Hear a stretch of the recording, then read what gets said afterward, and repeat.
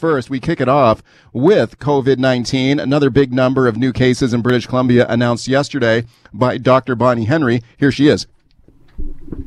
From Friday to Saturday, we had 713 new cases of COVID-19. Saturday to Sunday, an additional 626 new cases, and from Sunday to today, 594, for a total of 1,933 new cases of COVID-19 over the past weekend.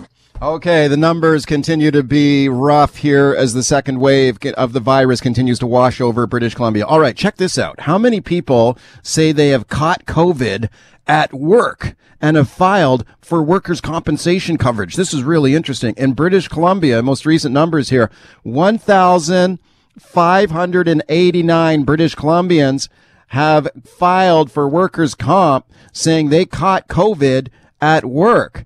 Now, how many of those cases have actually been allowed by WorkSafe BC?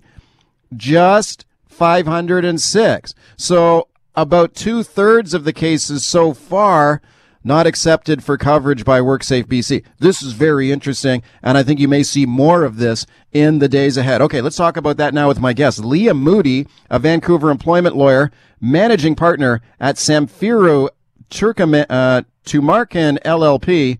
I'm very pleased to welcome her back to the show. Hi, Leah.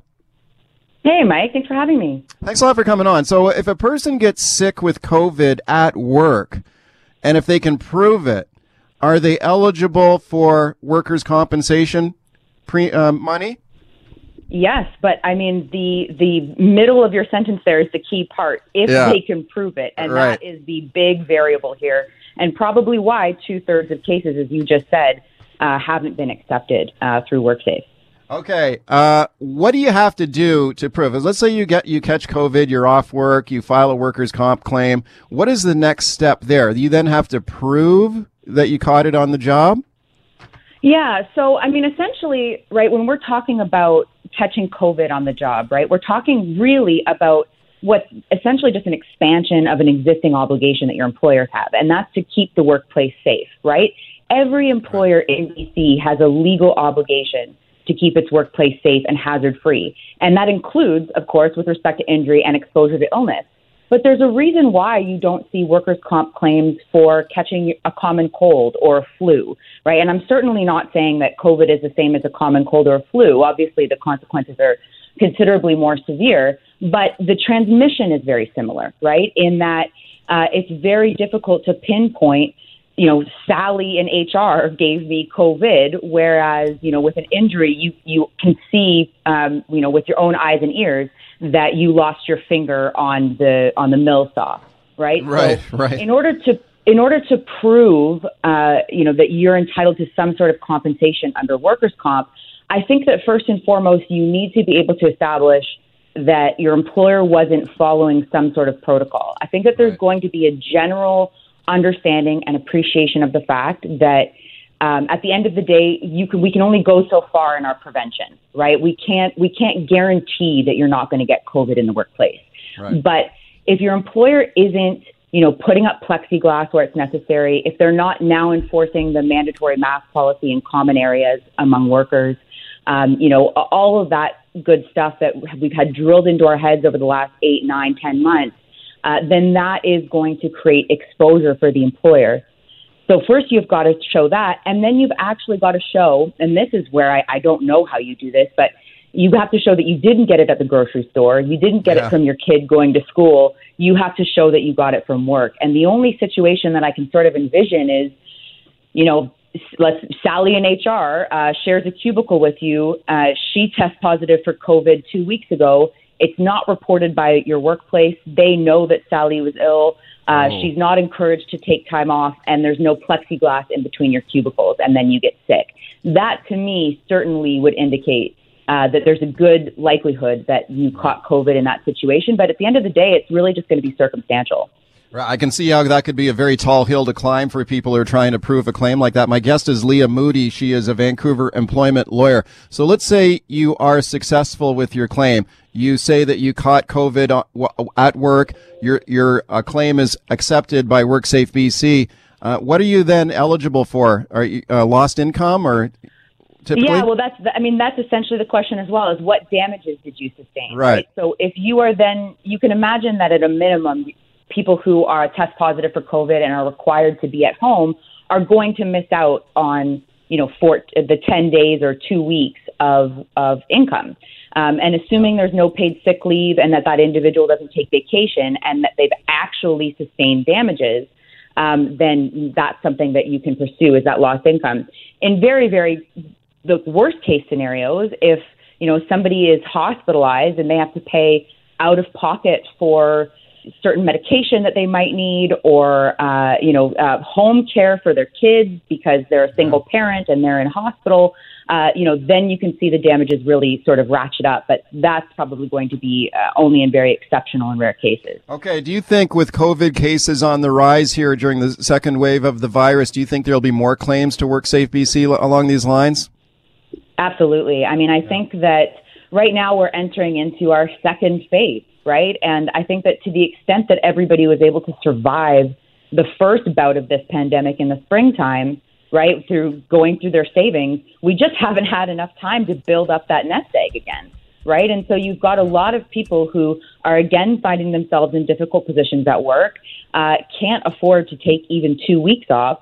And so I think you've got a lot of individuals who are going to be taking to Google, who are going to be calling, their local employment lawyer and trying to figure out, okay, what avenues are available to me in any respect to be compensated for the time off of work, and I might as well try. Right. Okay, real quickly, Leah, and then we'll take a break and take some phone calls here. You guys at Samfiru Law, you do a great job in advising people on what their options are, especially during this pandemic. I think it's been so crucial. What kind of assistance and government programs are still available to people out there? Like the CERB is over now, right? Like you can't get CERB anymore. Is that correct? That's right. So that ended, I think, at the end of September. I know that employment insurance, that legislation has been expanded pretty significantly to cover a lot of the gig economy that has really exploded over the last couple of years. So people who are technically self-employed. There is another emergency response benefit that you can apply to. And my understanding is that the Canadian Emergency Wage Subsidy is still available as well. And hopefully the provincial government stepped in some more additionally as well. All right, welcome back as we continue talking about COVID-19 at work. What kind of help is available for people if you're off the job? My guest is Leah Moody. She's a Vancouver employment lawyer. She works with Samfiru Law. Your calls to her, 604-280-9898 is the number, star 9898, toll free on your cell. Let's go to Paul on the open line in Vancouver. Hiya, Paul. Hey, how's it going? Good. Good, yeah. So I was working at YVR end of February till the middle of March. We were basically removing debris over night shift from some offices that were being demoed. The CBS wouldn't let us wear our PPE when we were walking through the terminal. People were flying out. Cathay Pacific, Air India. My last day of work was Friday the 13th in the morning. Called my boss on the Saturday. Said, I'm not going into work because it's unsafe. On the 15th, the government said shelter in place. There's nowhere really to get tested. Self-isolate if you think you've been exposed. About the 19th or 20th, I got as sick as a dog. I'm just back to work now. I was off since March. Did you test positive for COVID? There was nowhere to get tested back then. It was very, very limited. And they said, don't go to your doctor if you think you got it. Don't go to the hospital unless you think you're going to die. So I really had nowhere to turn. How long were you off work? I just started last week. Wow, it's a long time. Well, I'm very sorry to hear that. Couldn't smell, I had diarrhea. I lost about 22 pounds, total lethargy. Like, this is a real deal. But, I guess I could go get tested for the antibodies now. Right? Okay. But we were walking. What's your question? Oh, I'm just wondering, I guess it's too far away removed to possibly file for compensation. Okay, Leah. I got it back in the first wave in March. So yeah, right. Leah, what do you think?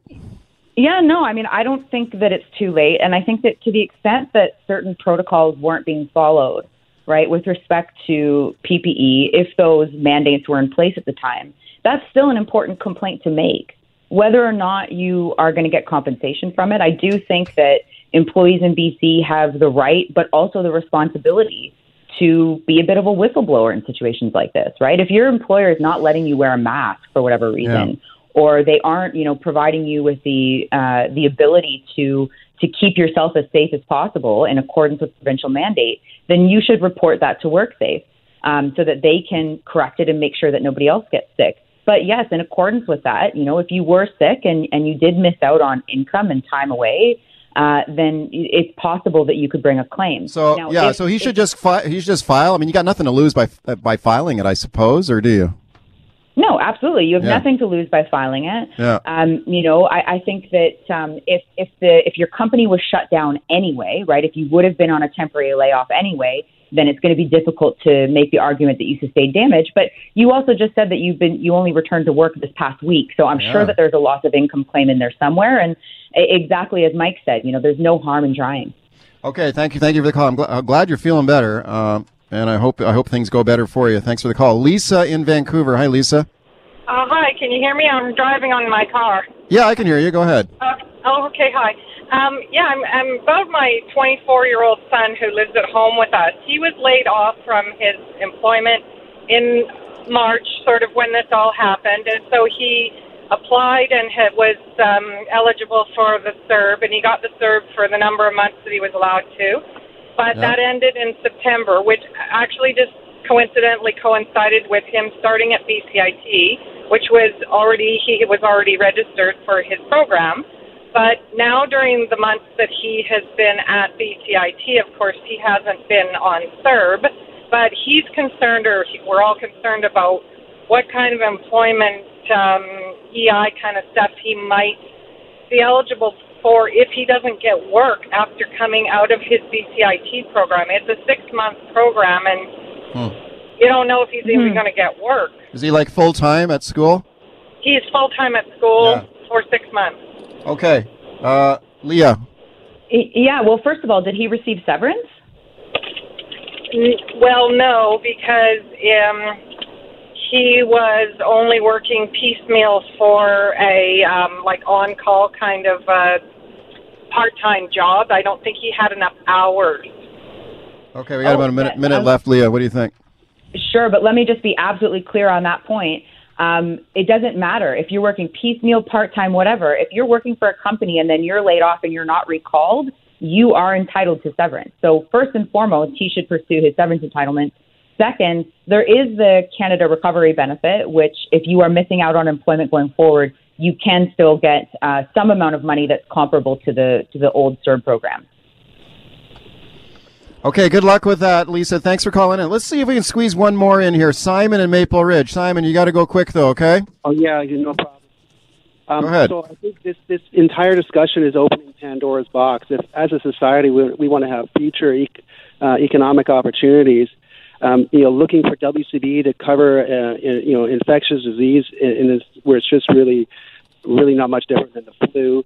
I mean, it's just extending it to so many different avenues in life. And if we want future for our children, for economic opportunities, jobs in the future, we have to take personal responsibility. And obviously, well, what if your boss is negligent and you catch COVID as a result of the negligence of your employer?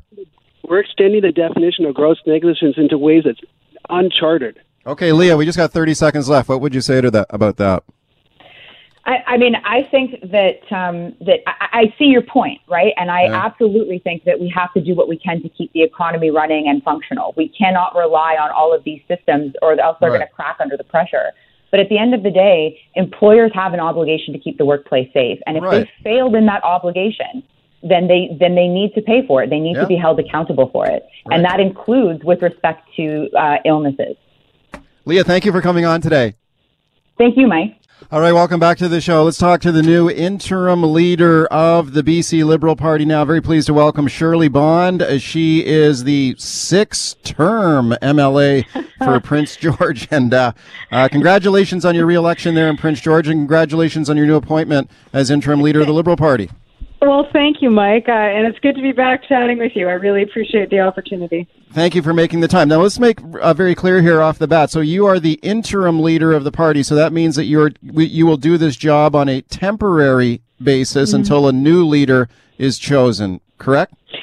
Yeah, that's exactly right. And I'm glad that you clarified that, because I think there's an important distinction here. We have a job to do in the short term as we work our way to finding a new and permanent leader for the BC Liberal Party. So, yeah, it's as you point out, it's a temporary position. There's lots of work to do.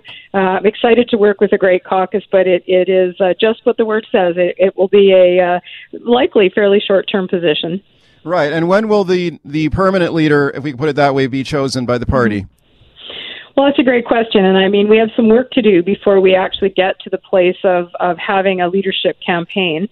So we're going to engage in a couple of things. The party's already laid out some initial steps. We're going to take a look at what happened in the election, so a specific analysis of what happened and what did we do right, what could we have done better. Then we're going to have a more broad-based discussion with our members, our supporters, and British Columbians to say, you know, what is it that we need to look like? What do we need to do in order to restore confidence and hopefully restore us to government? So, Mike, no specific date, but there's a lot of work to do before we get to the actual launch of the leadership campaign. Right. So I imagine this is going into the new year, and I suppose there'd be a window in the spring for a leadership process, or do you anticipate it could go even longer than that and go deeper into the new year? Yeah, candidly, I think we're going to see a longer process than that. I think, you know, we have to take some time here, and we have to listen. We need to listen and learn. We obviously, the number of MLAs we have was not what we had hoped for.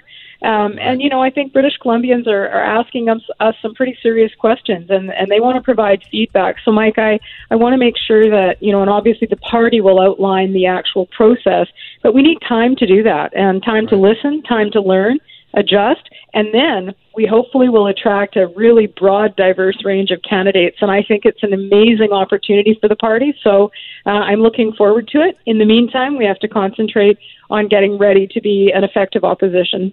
Right, speaking to Shirley Bond, she named yesterday as the interim leader of the BC Liberal Party, leader of the opposition at the legislature. Let's just talk a little bit about this election right now, because this was just a disastrous election for the Liberals. I mean, the share of the Liberal popular vote went down across all regions of the province. You lost just a ton of seats in areas of the province that have been considered kind of safe Liberal strongholds in the past. I mean, even places like the Fraser Valley, Chilliwack, Langley, North Shore, Richmond, even some seats in the interior. I mean, this is just unthinkable. The Liberals are losing these seats that you'd held on to for so long. What went wrong here? How come this happened? Well, Mike, that's exactly why we're going to engage in a process that asks those tough and often uncomfortable questions. You know, we need to make sure that we find ways to better resonate, not just in urban British Columbia, but all across the province of BC. And I think the other thing, we do need to provide some context here, though. It was a snap election. It was called during a pandemic. And, you know, not that I'm making excuses, because that's not my style, but we should be clear, you know, unusual circumstances. And if you look in other jurisdictions around the world, governments that have led through the pandemic tend to be successful. And so, you know, John Horgan is a smart person, and he's got smart people in his office. And frankly, they took advantage of an opportunity that would see them be in government for 4 years. Does that mean that, you know, we don't have some responsibility? Of course not.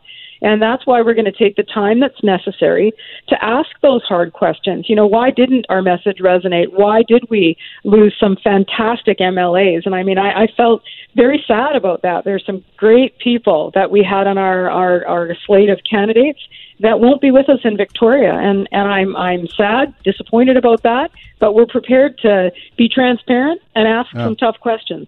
Okay, would the tough questions include just how deeply damaged the Liberal Party brand is here after this experience? Like, there's some thought that maybe the Liberal Party should change its name. What do you think of that?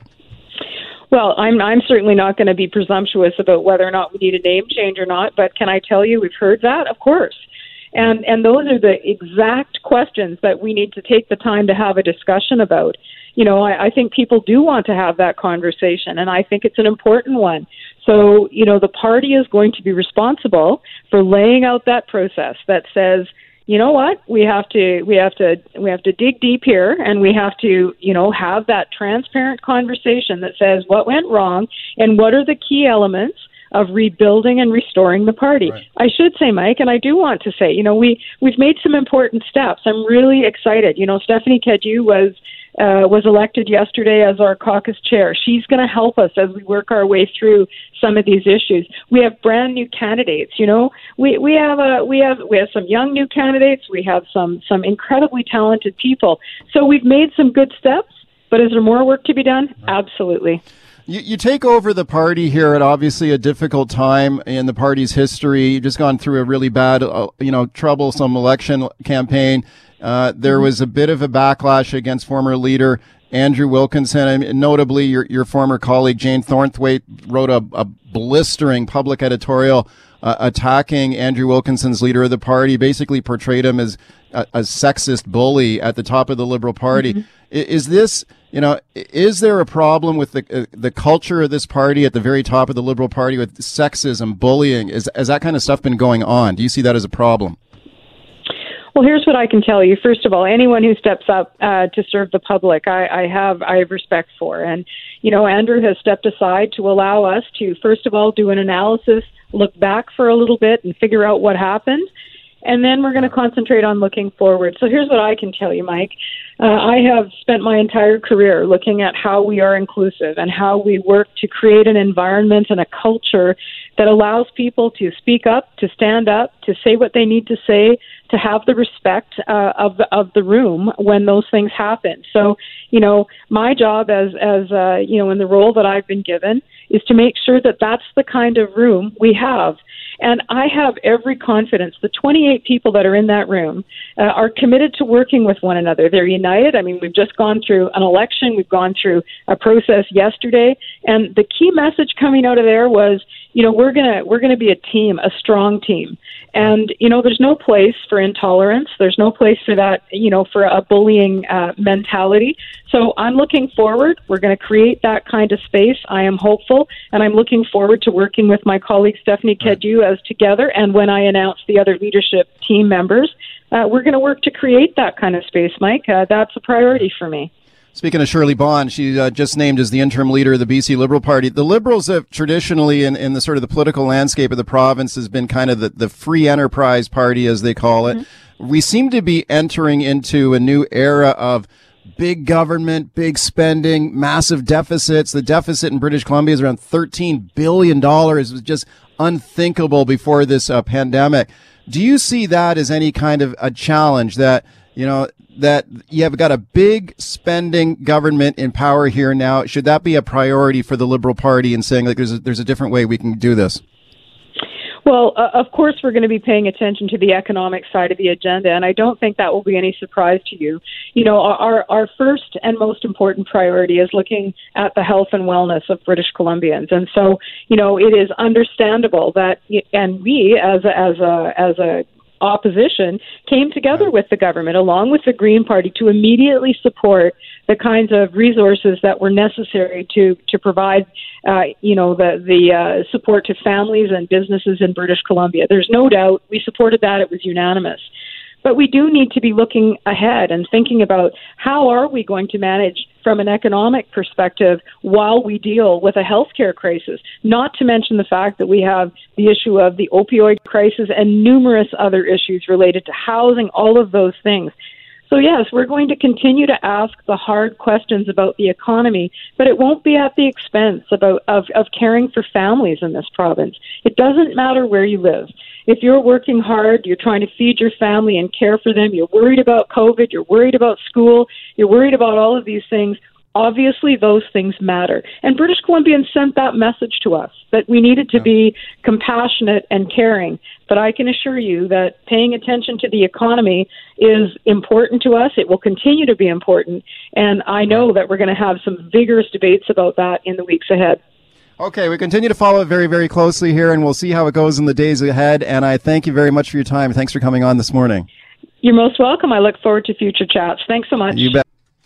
All right, welcome back to the show. Have you put up your Christmas lights at home this year? It seems like a lot of British Columbians are getting set to go early this year, getting up the lights, getting up the decorations. I'll tell you what, our family is all in on this. Seems like a very popular idea. British Columbians spending more on their holiday displays this year. It's keeping one local company very busy. Our show contributor John Jang now has more. Hey, good morning, Mike. It's nice to share some good news that are happening as a result of the COVID-19 pandemic. Certainly, it feels like we just don't get enough of these stories, but I do have one for you today. A local company based out of Richmond is now looking to hire lots of extra help for the holiday season as they are now in hot demand. So for more on this, I'm now joined by the owner of Festa Lights. His name is Daniel Cowan. And Daniel, your business has seen an increase of 40% new customers who want Christmas lights set up at home or on residential properties. And that's exciting because we're still here in late November. So it looks like things are really starting to boom for you guys over there. Yeah, it has been booming. We've actually are experiencing the most demand we've ever experienced. I've been in this for about 11 years. And we've taken a lot of staff from industries that have completely tanked. We've got a number of pilots working for us. We've taken people from other similar tourism industries and that have really struggled, and they're able to get some great and meaningful work with us to last them through this downturn. And it's people are really, and fortunately the demand is there, and a lot of people are installing their lights quite early this year. Now, this can't be a coincidence. This morning, BC Hydro released a report saying that 90% of British Columbians will be spending more this year on elaborate Christmas light displays. So it just seems to reaffirm exactly what you're telling me here. It is, yeah. It is exactly what's happening. And people need a little bit of positivity right now. And they're finding that Christmas lights is a real great way to do it. It can be observed from the safety of outside or from inside your car. So it's fitting really well right now with our environment. Now, as mentioned, you are looking for some extra help as your business is pretty much the hot ticket in town. So for those listening who are thinking about looking for some seasonal work, what are some things they should know about? Obviously, first off, they should probably feel pretty comfortable working with heights and getting up on a ladder. Yeah, and they've got to be comfortable working outside in the cold, wet weather. Obviously, we work in some pretty horrid conditions. And they also have to have a really good attention to detail. We can make a really ugly looking tree look absolutely fantastic at nighttime. And so that's really important for us as well. And I'm curious here, what's the most elaborate display you've put on for somebody this year? I never had this at my home, but I do know the singing lights are always really popular. So have you had any of those or other stories you can share with us today? So, yeah, I would say our most elaborate display would be Burnaby Village Museum, and it's actually really unfortunate. We found out just yesterday with the new announcements from the province that they're actually canceling, at least until December 7th, that public display. So we're not too sure. It's a little bit heartbreaking for us because we spend quite a bit of time putting up this display, and there's a potential that nobody's going to be able to see it. I haven't even had the heart to tell our staff that worked on it yet. But we're hoping that things will change and that, maybe they can open up again after that date. But for that sort of display, there's, tens and thousands of lights, various colors, lots of unique structures on display there, and it's a big favorite in town for Christmas light displays. Before we get out of here, I wanted to get your thoughts on the story out of North Vancouver yesterday where homeowners were potentially facing a new bylaw where you had to turn off Christmas lights and all displays by 11 p.m. Otherwise, there's the possibility you could be facing a fine. Obviously, we know now that the motion has been denied and everyone can rest easy, take a deep breath. But what was your reaction when you heard that story? Because that's all of your hard work that unfortunately can't be enjoyed past 11 o'clock every night.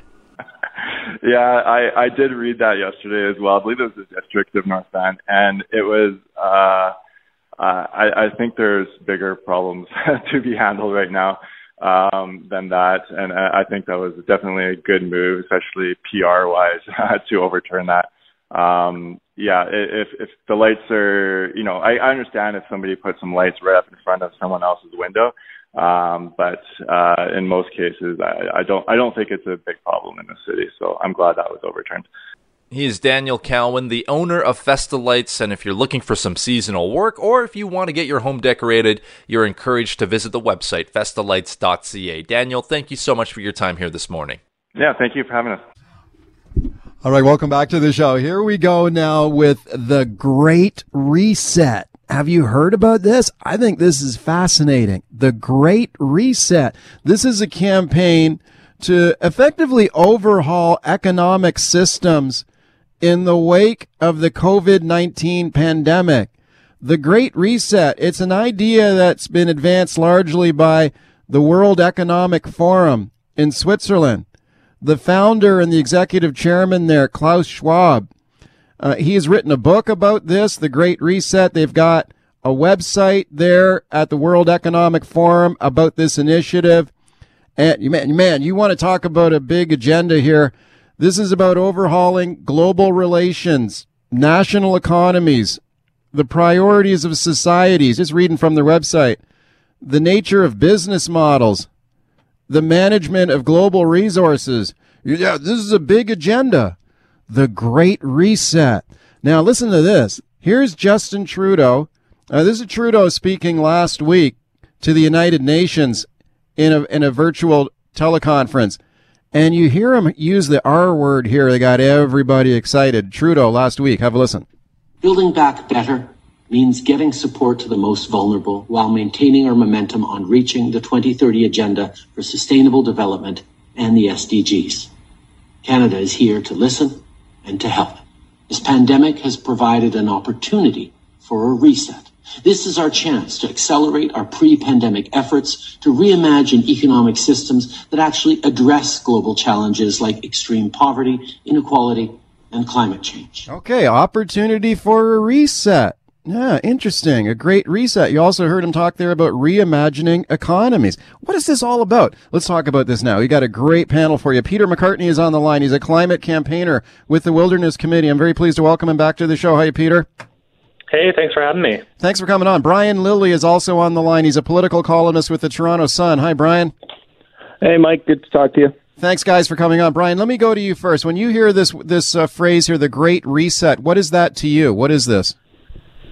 Well, exactly what you described. It's from the World Economic Forum, one of these bodies that politicians like to go and rub elbows with other politicians from around the world, along with, yes, the corporate elite. I mean, Bill Gates is there all the time.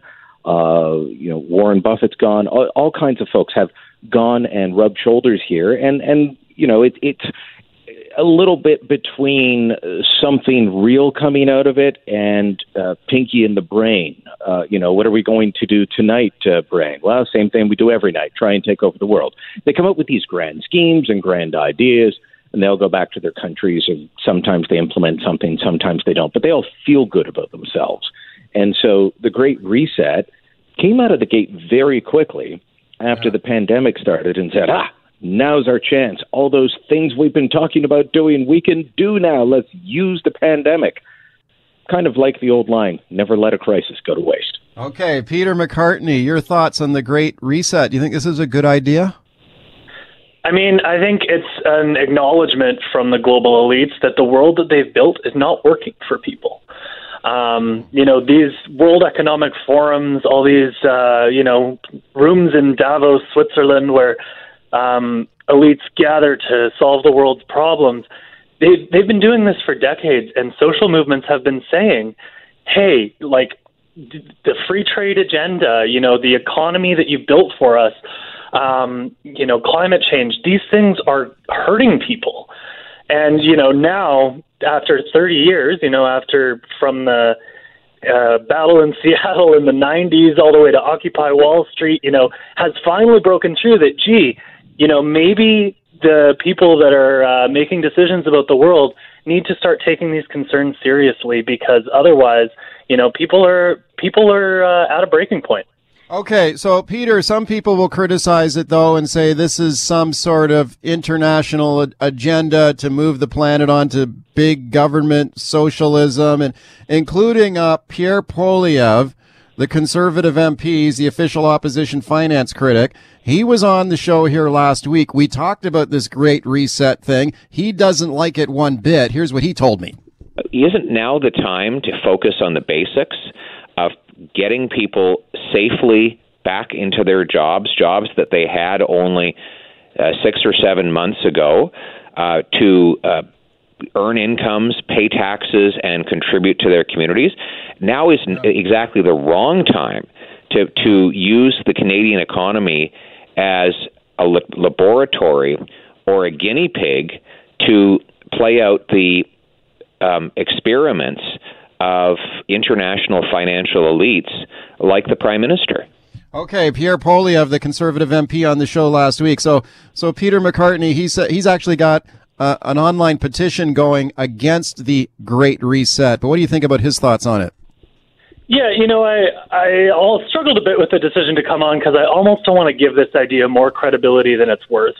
He's attaching this kind of nefarious means to this, when the truth is, global international financial elites have been making decisions about the world for decades now. And Pierre Poilievre, those decisions are working pretty well from him. He's okay with global governance as long as it's run by, companies like Amazon and Facebook and ExxonMobil. We have problems that are at a global scale, and they need global solutions. Okay. And, this pandemic has shown us that it's not working. We have migrant workers catching COVID because of the horrible conditions they're living in, long-term care homes that are failing because of privatization. These things have really laid bare the people who this system has been failing for a long time, and I think that's why now is the opportunity to make some change. Okay, Brian Lilly, your thoughts? Well, first off, I'd say that people in long-term care homes are catching COVID because we know that globally it attacks people who are elderly and have underlying conditions, and that's exactly who has become sick with this. It's the exact opposite of H1N1 about a decade ago, where it was children, such as my own, who were hard hit by it, and the elderly were just fine because it was similar to a virus that they had experienced in their younger years. So, attaching privatization to the deaths of people, I think is a bit much. As far as, look, Peter and I probably agree on more than he likely thought when either one of us were coming on, in terms of the idea of these folks sitting in a room in Davos deciding how to run the world is both unwelcome and ridiculous. But let's be honest, these guys follow a soft, mushy corporate socialism that maybe Peter doesn't espouse to, but it is on the mushy corporate left. And, this is not a Thatcherism or a Reaganism and a drive to the bottom. I mean, the companies that he all mentioned all support all the right causes and give lots of money to it. And they also benefit from systems that were set up to allow China to enter the World Trade Organization, which we all thought would benefit the world and bring China into the mainstream of world, the international community. It didn't work. There are problems with globalism, absolutely. But I don't think that having global governance is the solution. The fact that we didn't have PPE because we had outsourced the manufacturing of all of it to China, I think is a major problem that was laid bare by this. Okay, let me ask Peter a quick question, then we'll go to a break and we'll take some phone calls too. But Peter, I mean, is that what this is about? It's some sort of fast track to global government or socialism? Or is this an effort to say, look, we're in the middle of a global pandemic, we've got big problems, here's an opportunity for the world to come together to try and solve them in an effective way? Yeah, I think it's absurd to think that this is part of some grand plan. It kind of sounds like the, Agenda 21 UN conspiracies. Like, this is a aspirational planning document for governments to use to help solve some of the challenges we have that conservatism has no answer for. Like, all of these problems, climate change, systemic racism, the global pandemic, income inequality, I think in the last year, it's really been laid bare that right-wing parties just have no answer for these whatsoever. Okay, what do you say to that, Brian, real quick? Poppycock? Okay. What's your answer then? I'll give you the short answer. The idea that, first off, these organizations are ineffective. That's why they've never been successful in bringing about their global governance agendas. But the idea that you're going to solve systemic racism by bringing the world community together, as China puts 1 million Uyghur Muslims in concentration camps, as Saudi Arabia treats their migrant workers worse than anything we can imagine in Canada, that this is the way to do it? No, the idea that coming together globally with dictatorships and thug groups that put Russia, China, and Cuba on the UN Human Rights Council as an answer is ridiculous. Fix our own problems. Don't look to China, Cuba, and Russia to fix them for us. All right, welcome back to the show as we continue talking about the Great Reset. The World Economic Forum calling for a reset of the post-pandemic global economy. We have our panelists assembled: Peter McCartney from the Wilderness Committee, Brian Lilly, columnist at the Toronto Sun. I wrote a column about this, by the way, for Global News, which I encourage you to check out online. Give me a follow on Twitter.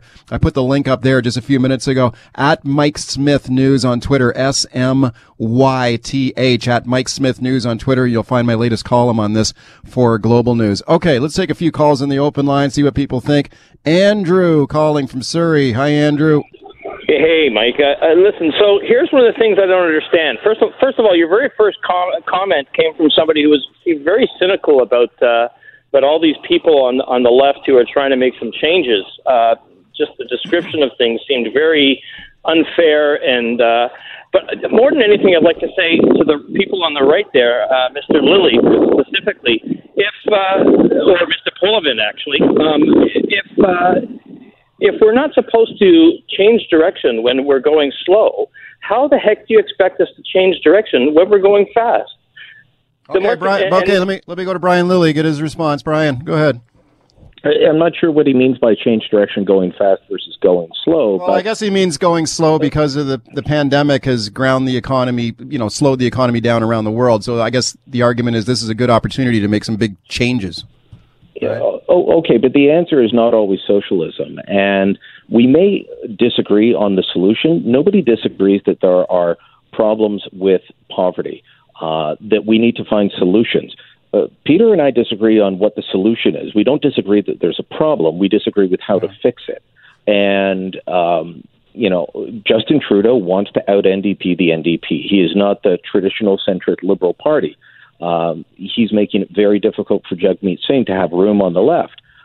As someone whose family came from a socialist country and lived with something like council housing, and you only got jobs when the government gave them to you, that's not something that I want to aspire to in this country. We've never had it, and I don't think we should. Okay, Peter McCartney, what do you say to that? I mean, the idea that Justin Trudeau is proposing socialism for Canada is just so absurd to me. Like, he is proposing the most liberal, center-of-the-road strategy, and the reason that he's kind of moving into NDP territory is because it's popular. 2/3 of Canadians want action on climate change despite the economic crisis that we're in. 2/3 of Canadians believe there's systemic racism within the RCMP. He is moving where Canadians are moving because, the Liberals are political weather vanes. And so, when you're trying to override that as the Conservatives, I just think they're going to be left out in the wind. Okay, interesting. Let's take another call here on the open line. Frank in Vancouver. Hi, Frank. Hi, I have a couple of questions for the panelists. First of all, for Peter, why does it seem your sort of movement is always so against individual success and no individual responsibility? And what's wrong with someone dreaming to want to be a billionaire? And for Brian, do you think the reset movement would stifle entrepreneurship and innovation? Okay, let's go to Peter first. Peter. I think, first of all, let's see how individual responsibility is working out in my home province of Alberta right now in the face of the COVID-19 pandemic. We need government to actually function properly to solve the big challenges of the problems today. But the other thing, aspiring to be a billionaire is fine, but a society that produces billionaires is a sick society. The only reason that you're able to get that much money is if you're exploiting workers and exploiting the environment. That meat that you're buying at Costco is cheap because it's destroying the Amazon rainforest and, packing meat packing workers into plants where they can get COVID. A society that produces billionaires is not functioning properly. And what I'm trying to say is that we need a government that functions to keep those excesses of the profit motive in check. Okay, Brian Lilly, what do you say to that? I think that the reset agenda, if implemented, would impede entrepreneurship, and it would. But I'm not sure it would stop billionaires because oppressive government-run states like China create an awful lot of billionaires. As far as Costco being filled with meat that destroys the rainforest, Peter, come armed with facts next time. Costco sells Alberta beef from your home province. Last I checked, there isn't an Amazon rainforest down in High River. So, it's nice to throw out these vague generalities the way the Prime Minister does, but there's got to be facts behind it. China produces the most billionaires today. It's not a capitalistic society. Is it pure communism? No, but it is authoritarianism, which is where you end up when you head down this type of an agenda. Okay, Peter, I'll give you 30 seconds to wrap up, and then sadly we're out of time, but go ahead. I mean, I care about human rights, and I'm as anti-authoritarian as you can get. But the idea that somehow proposing, modest liberal reforms to tackle some of the problems that we have today is just an inherent road to communism is just absolutely ridiculous.